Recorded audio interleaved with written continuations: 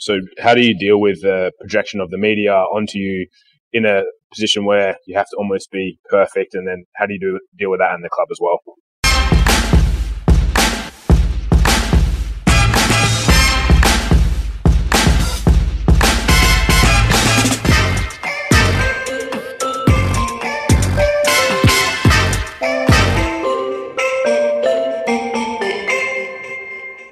Yeah, it's very hard.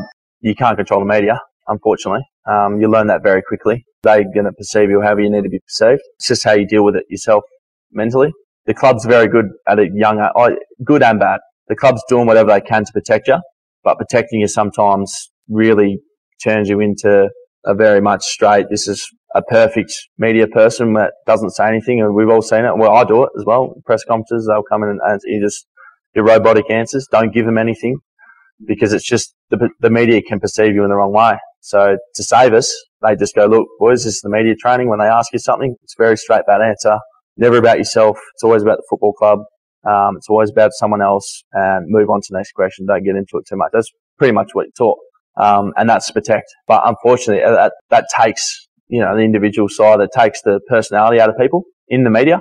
So yeah, that's the hardest thing is, one, trying to help kids, and us as young kids, but also you want personality. You need it. It's great to see. But you're always scared. You'll do something, go, I just showed myself a little bit there. Is this going to be taken in the wrong way or the right way? Sometimes it's the right way. And normally if you're playing well and winning, it's the right way. As soon as you lose, it's the wrong way. So I'm sort of just starting to get to the stage where I don't care really, what they think at all.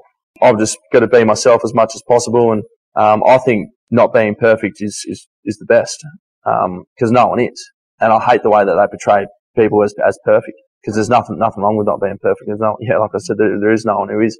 I think it's great to show a bit of vulnerability and a bit of personality, because everyone in here would rather see someone with a bit of personality than not. But whoever's doing it, so if I do show personality, I'm taking a risk that I'm going to get hammered in some way or portrayed in a certain way. But at the end of the day, for me, it's the people that are close to me that know me. That's all I really care about. I couldn't care what Joe Blow's read in the West Australian or on Channel 7. It's great. You can have your own opinion of me, but I know what type of person I am, and I know my friends and family do, and that's sort of what matters. And that's the piece I was explaining before with these young fellas coming in, and what do you value? Do you value what your friends and family think, or do you value what social media thinks, or media thinks, or some punter down the road who had some opinion, who's never played footy in his whole life, but he's telling you what you should and shouldn't do? You could read into everything. There's so much access to all that sort of stuff. And I still go through it now. And a lot of it, like I said, is when you're not playing well or performing, a lot of it's negative, and you keep negative, slowly keep just talking a little. Then all of a sudden you are listening to Joe Blow. Oh, maybe he's right. Maybe I'm past it. Maybe I'm old. I'm 29. Old, but in footy terms, you are getting old when you're 30. But you can take that if you want, or you can just dismiss it, and then you go to your core people. So my core people's probably my dad, my best mate, and Bunga Shannon Hearn at the football club, and Josh Kennedy. If I feel like that might be what they're saying might be true, I'll go speak to those boys and go, look, what do you think? Like, are they on the mark, or are they way off? And a lot of the time it's like, mate, way off. You watch, things will change. You'll start playing well in 3 weeks, and they're going to laud you again, and they'll put a statue up of you on the bloody, that's just the way it is. But they're the key people that I speak to. And same with business. I hope everyone in here has got someone that they can lean on with things and decisions, because if you are, which I'm sure you all are, leaders of your businesses or whatever you've got going on, you've got to make tough decisions. You've got to do things, that probably you got to do for the benefit of the company, not what you really want to do. Mate, the best is hiring friends. You got a mate, and you love him to death, and he works. I bloody love him, but he's not good for our company. I need to put your hat on and go, mate, I'm sorry, I have to let you go. Not fit into the values of what we're doing. You got to make those tough decisions, and it eats you, it hurts you, because that's what you've got to do.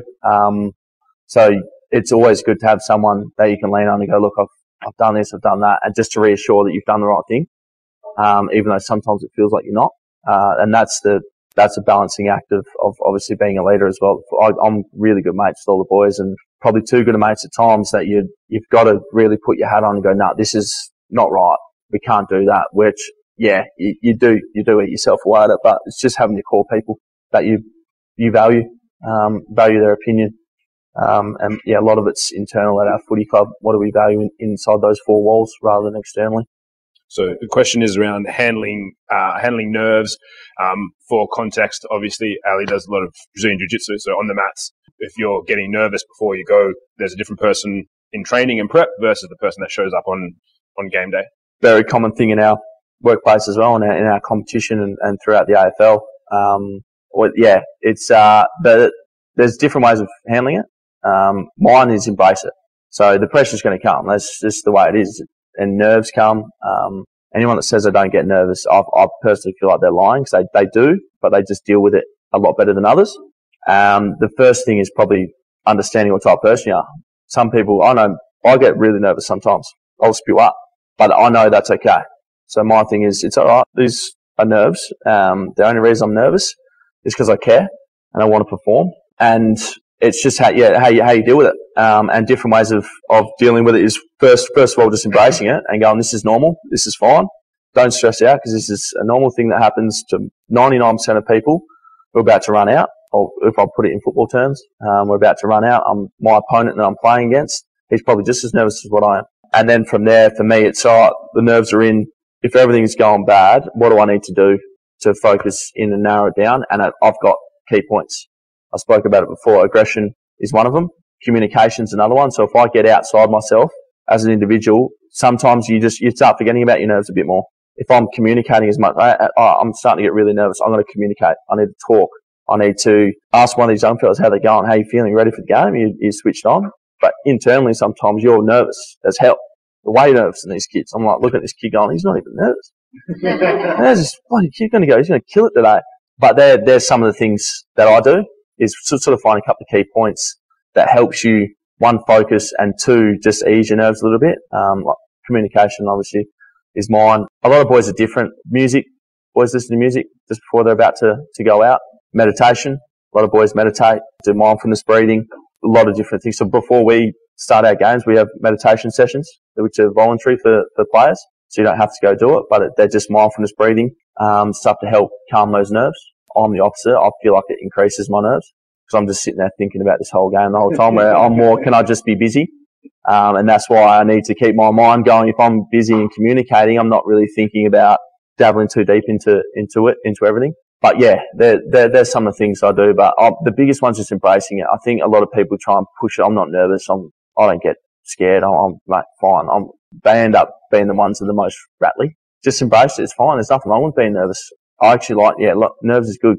When I'm not nervous is the worst games I've played, because it just means nothing. You're going, oh, fine, I don't really care what happens today, where you should care. So yeah, that's why the grand final, your nerves are through the roof, because you care about winning this game the most. But yeah, key points, and probably just getting outside yourself a little bit. So maybe jiu-jitsu, it might be between the coach and the student. Maybe it's that's just create more communication. It might be that. And he might, the individual might not like communicating at all. It might be triggers. We have triggers, and some boys write stuff on their wrists just to really remind themselves, this is my trigger. All right, my trigger is grab my shorts. They grab the shorts, rub the shorts, pull the socks up. Some of them doing their hair, whatever. It could be anything. But just little triggers to help switch you back on and not get caught up in your nerves too much. A big one's, it's never as bad as or as good as it seems. It's not. And my thing is, for my footy and in business, let's learn something from there. Whatever's happening with these nerves, the pressure's rising and everyone's getting a bit more nervous. It's more, let's just calm down. Let's just have a real good look at this, straight back to our KPIs and what we sort of, our main things we want to get done for business perspective. What are the three things we want to achieve out of this, whatever it is? These are the three things.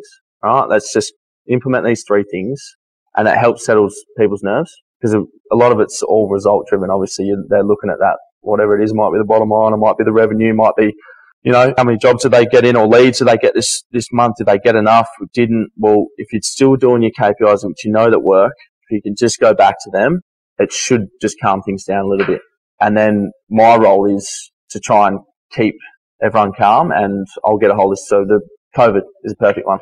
everything, who knows what's going to happen in the next 3, 6, no one knows. If you can tell me, come see me. I'm going to pay you a lot of money come help me with my businesses, but no one knows. But you need to get an actual understanding of what's going on. And that's my role, to go, hang on. So I've got guys who are worried about, or business partners worried about not having enough work, can't get it with what's going on. We were doing really well. And then I sit back and look and go, well, this is what's happened in the industry. This is what's happened to 28 other plumbing companies. It's not you, mate. You're doing everything right. This is just the industry. This is what's happening. So that's a part of my role, to help settle people's nerves. It's more a holistic thing of looking at everything. So a little bit different level of nerves when you're about to chop someone's brain open and like remove a little part or something like that. It's like, we're just running businesses. We're just doing stuff. I've had a few surgeries before, and I've rocked up and the heavy metal is blaring. And I'm going, what? Am I in the right spot? And the surgeon, he comes out, and I'm like, what's going on? How are you going? But that's you can tell that's his nervous thing. All right, I'm about to chop this bloke open. He's a professional footballer. If I could stuff this guy's career, this is a big thing. So for him, his nerves would be through the roof. But he's his music. All right, let's just relax. I'm just going to embrace this. So music's a big one. I use music a lot. It's good to calm you down a little bit or pump you up. Yeah. Hoping so in the corner, throwing up over there. Just So the question about what do you do to people want to play for West Coast versus any other team? Yeah, it's a great question, because a lot of people do. It's easier to target people in WA, because WA kids. And unfortunately, it's just natural. It's a successful thing. It's like I'm not. Don't get me wrong. I'm not having a crack at fair at all. But if we're just looking at premierships and success, if you're putting the two together, obviously people want success. That's what I want anyway. So that's probably the easiest way, is make sure you win all the time, as much as you can. Then everyone will naturally want to come to you. But it's more a holistic thing now. It's more of the right fit for people. And when you're getting drafted, you don't get a choice. You get picked. But it's just when you get there, what does the club? Obviously, you're there to play football, but what else does the club do for you? And our footy club's massive on it. On the off-field side, how can we help externally? If you do have business interests, if your partner who's in Melbourne, the club will do everything they can to support you in those sort of things. So it's all those little extra things. And for us as leaders, it's more just trying to get that out there. That's the way we operate at our footy club. Like Simo said, we're a family. We all help each other out, and we help each other off the field as much as we do on it. But also, it's more the development as well. Like, you're going to go to a good club, you're in good hands. So for me, the development programs that I've gone through has helped me, one, leadership-wise, but two, as a player, develop into it and give me the best opportunity to perform and become the best football player and person. Our footy club's very much good people, not good footballers. Obviously, footballers is what we want, but you want good people. They want to put blokes on the pedestal and go, look how good this guy is. He's a ripper. He's played 250 games for us. He's helped out in the community. He's involved in charities. He's set up his own sort of business. They're the type of people they want to breed. And they put a lot of time and effort into it. Heaps. But for us, we need to try to portray that, because anyone can say that. It's just, how is it actually perceived? And for us, it's more, we need to set the example. The part of it is, I'm here right now because this is the way the club's taught me, and what I want to do, and how I want to help give back as much as I can. Like, if someone can take something from this, it'd be awesome. But that's what the club's pushed on you, to try and get outside yourself and think about things and do these sort of things. So, my role as a leader is trying to help portray that as much as possible, which is the truth. I'm not lying at all. I'd tell you if the club was terrible. Don't worry about that. So question about the 4 weeks in Phuket. How pivotal? Where'd you stay? What'd you drink? No. And then the effectiveness of that on the outcome that you achieve now, and would you go back and change it? Yeah, I don't know if I would change it, because I feel like, I probably wouldn't go for 4 weeks. I'd just train. What I do, but no, I probably wouldn't. I wouldn't change it, because I feel like everyone's got their own paths and their own way of getting to places and doing things. And for me, that's a part of my path. That's part of my story. So I probably wouldn't change it. I'd just. Yeah, it's a tough one, because I'd love to change it, but I don't as well, because it's taught me things that others haven't. I'm very much a lived experience guy. Whatever you lived, it's very, So for me, that was my lived experience. I was lucky. I was lucky that they didn't sack. If I got sacked, yeah, I'm probably changing it. So you need luck as well. Yeah, I think it was just more. Obviously, I wouldn't change the 4 weeks. I'd keep it. I'd keep it. But yeah, it was just more. I'm just glad the decisions I made after it, because it's a crossroads. You're going either way. You know, I'm either the plumber in Albany still, so electrician in Albany, or I'm going the direction that I should go. But for me, on that moment, it was your values, and a lot of it was put back on all the people that have helped me get to this situation, the opportunity I had. I've had a mate who is from Albany. They hit a horse on the way back from Albany, and he's fully disabled now. And he was the biggest Eagles fan. He was the guy who was working his ass off, never had a speeding ticket, knew what he was eating, he did everything he could to get there. And then it's me, who loved footy, being an idiot. I was out on the weekends partying, he wasn't. I didn't care what I put in my body. I was doing, and then I've got the opportunity out of the both of us, and I'm pissing up the wall. So that for me was, mate, what are you doing? It's not right. And through lived experience, it's not a lucky thing that my mate is like that, but that was really what changed me. And my parents have done everything they can. They put all this time and effort into me. What am I doing? What are you doing? Pissing this up the wall. And when I called my dad, it was the hardest thing I've ever done in my life. Called my old man and told him what's happened. And to Dad's credit, he obviously told me what he thought, but he was supportive. He goes, well, what are you going to do about it? And that was my mindset. What am I going to do about it? You can't. It's happened. What am I going to do? I'm not going to whinge about it to everyone. Just fucking pick yourself up and go sort it out. I'm very much the same with business. Well, this is fucked up. Let's stuff this up. All right, great. That's done. Well, how are we fixing it? That's I don't know if it stemmed from that, but that's the way I sort of operate with things now is, all right, this happened. Let's fix it. Yeah, no need to change it. The decision's been made. You've made it. And my thing is, it is what it is. The decision's made for whatever reason. I made a bad decision. You made a good one. Who knows why you made it? But what can you do off the back of it? And how do you attack it? And mine is, let's figure out a way of fixing it.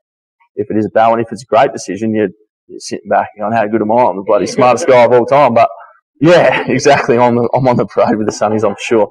But yeah, that's sort of my mindset with it. There's a silver lining to everything, and I made a terrible mistake with that, and I learned from it, and that's helped me to where I am now. But yeah, that is just the mindset of it. Mindset's the biggest thing, and something that's really I'm looking into a lot more now for sport and business. Is just that mindset and the way you look at things. There's so many different ways you can look at it. You know, you can look at it heaps of different ways. It's just what way you want to look at it, and how do you get yourself in that right mindset. And the first thing for me was buying that bike straight away. I went and had a cry down at the beach, and then called my dad and told him. He said, "What are you doing about it?" And I literally hung up, grabbed the bike, and I was in Hillary's and rode halfway to Mandurah. But that's how silly I was. I had to train the next day. I'm walking into training. I was like, geez, my groins are about to fall off, and far out. What am I doing? I thought I was doing the right thing, but yeah. But that's just, my no dad's just going for a ride. But yeah, it's just how you deal with your mindset off the back of it. So, question around the communication with the team. So, with there being over 45 players in the team and everything, is everyone communicated to as a group or as an individual? How do you guys approach it? So the role pretty much of our leadership group is, we're the leadership group. We sort of speak to Simo or Adam, coach. We'll have a leadership meeting, have our KPIs or whatever it is, and our role is to get as much feedback from the playing group as possible. And normally it's the 18 to 25 players who are playing AFL. So that's part of my role is relationship. What's going on, boys? What do you think? So we'll just have general conversations. It's not structured meetings. We don't sit down and go, what do you think, mate? I'm writing it down. It was more, we've all sort of got our boys and crew. A lot of mine are backmen, so I'm going through the back line and what do you reckon about the game, boys? What do you think? How do you see it? What do you think we're doing well? What do you think we're doing wrong? It's just general chats. And then we'll take that to the meeting, get a general consensus of the group. And we'll probably, the four of us will speak and go, what do you reckon? And we'll sort of come up with a general consensus. And then we don't present to Simo, but Simo's very much the same. Boys, what's going on? Where are we at? What do you think? And we sort of give our sort of opinions. And then from there, he takes it takes away and does what he needs to do with it and implements it however he needs. But once he's made the decision, he'll then come to us and go, look, this is what I'm thinking. Do you think this is going to be fine? And we're normally, yay or nay. But yeah, it's not normally the leadership meeting structured.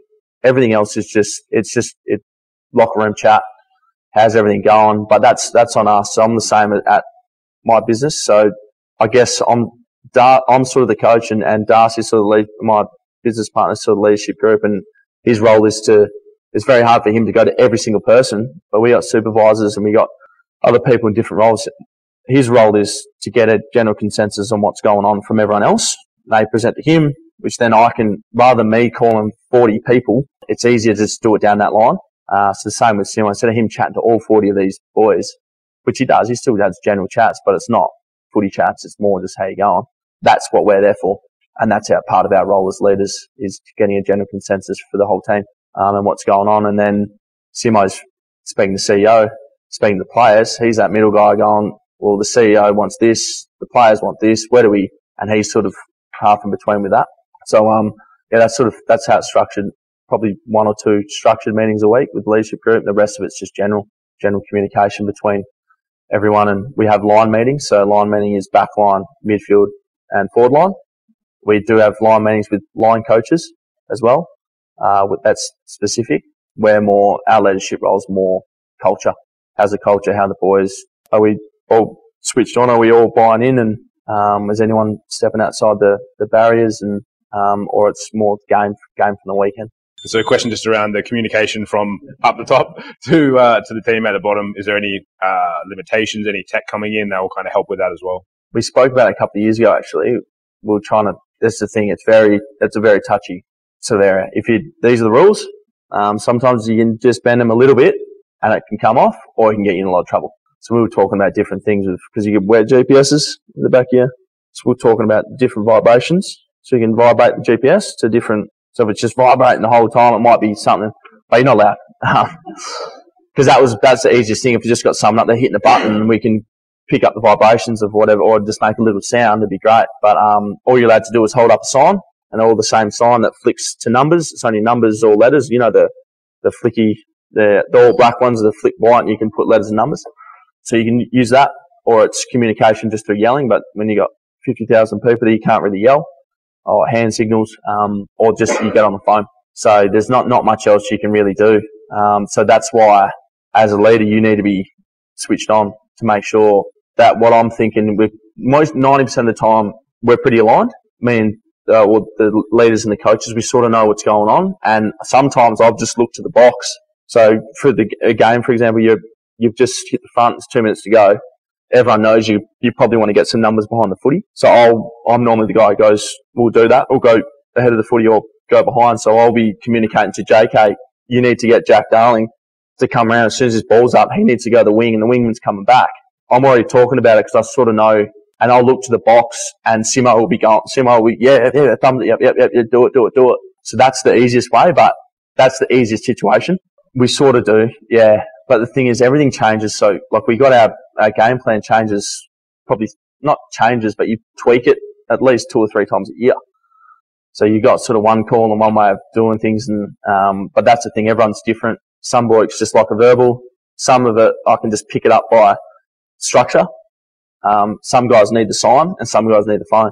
So we do everything. Everything you can think of, we'll just do it to make sure everyone gets it across.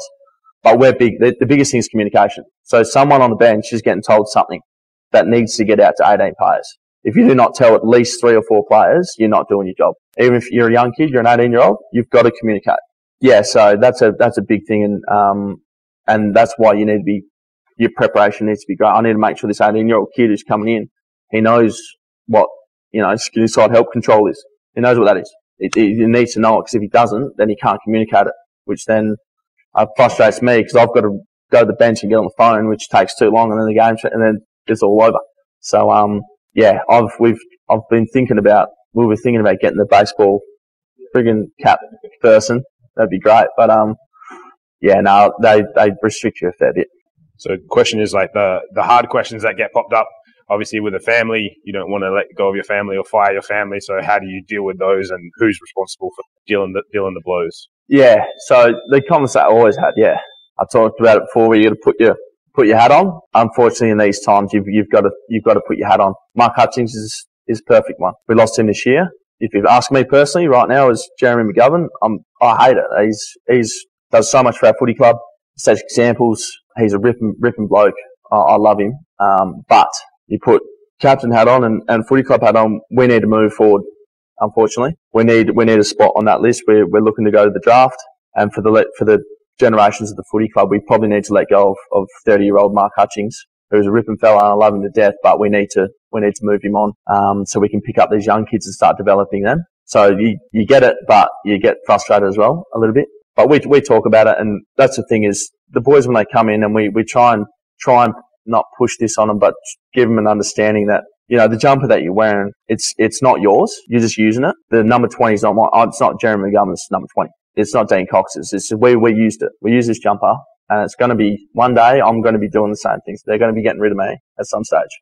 That's just the way it is. That's just the nature of it. But are you doing everything you can before you get let go? So Mark Hutchings did. He made it to 30. Not many people do. The average lifespan's 3.5 years, I think, for an AFL footballer.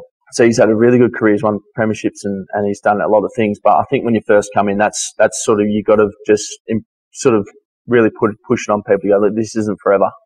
These tough conversations and things are going to happen. And it's for the benefit of the footy club. It's the benefit of us. So when I leave the game, and like Mark Hutchings has, he's left our footy club a better place for being there. He has. And that's what everyone's probably at our footy club's really striving to do is when I leave one day, the same with, I speak about Coxie all the time and Glassy, these guys were making sure that I was trained up enough and I was a good bloke who could lead this footy club going forward because they want to see it do well. When I finish, I want to see West Coast still do well. So yeah, that's more the sort of mindset that you need to have and the chats you need to have with boys at a young age. Hutchie gets, he's a big boy, he understands it. I'm sure he doesn't agree with it, and I don't really agree with it either, but I understand it. So it's more, yeah, so he's fine, but yeah, that's the thing. It's more, do you agree with it or do you understand it? You don't always have to agree with things, but you've got to understand them and why it sort of has to be done. But I was over there with 10 of my schoolmates. We're doing all the full moon parties, all that sort of stuff. I didn't train. I wasn't caring about what I was eating, what I was drinking. I was just being a young kid carrying on in Thailand. I hope everyone's been to Thailand at some stage, and Bali is very similar. It's cheap, you can get away with anything, and it's fun. It was fun. I was 20, I think I was. And it was just a fun time. Being a 20-year-old and silly young man. But, it was good fun. Guys, give Gov a huge round of applause. Thanks so much.